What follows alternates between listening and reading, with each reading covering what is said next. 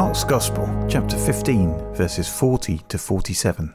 Some women were watching from a distance.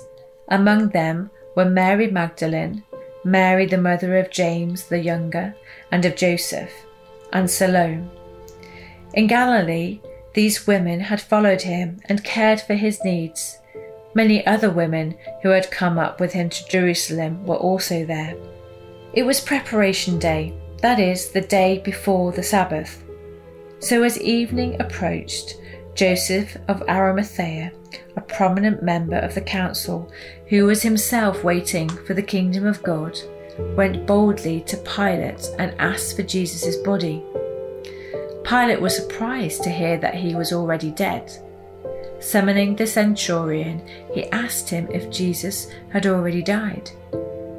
When he learned from the centurion that it was so, he gave the body to Joseph. So Joseph brought some linen cloth, took down the body, wrapped it in the linen, and placed it in a tomb cut out of rock. Then he rolled a stone against the entrance of the tomb.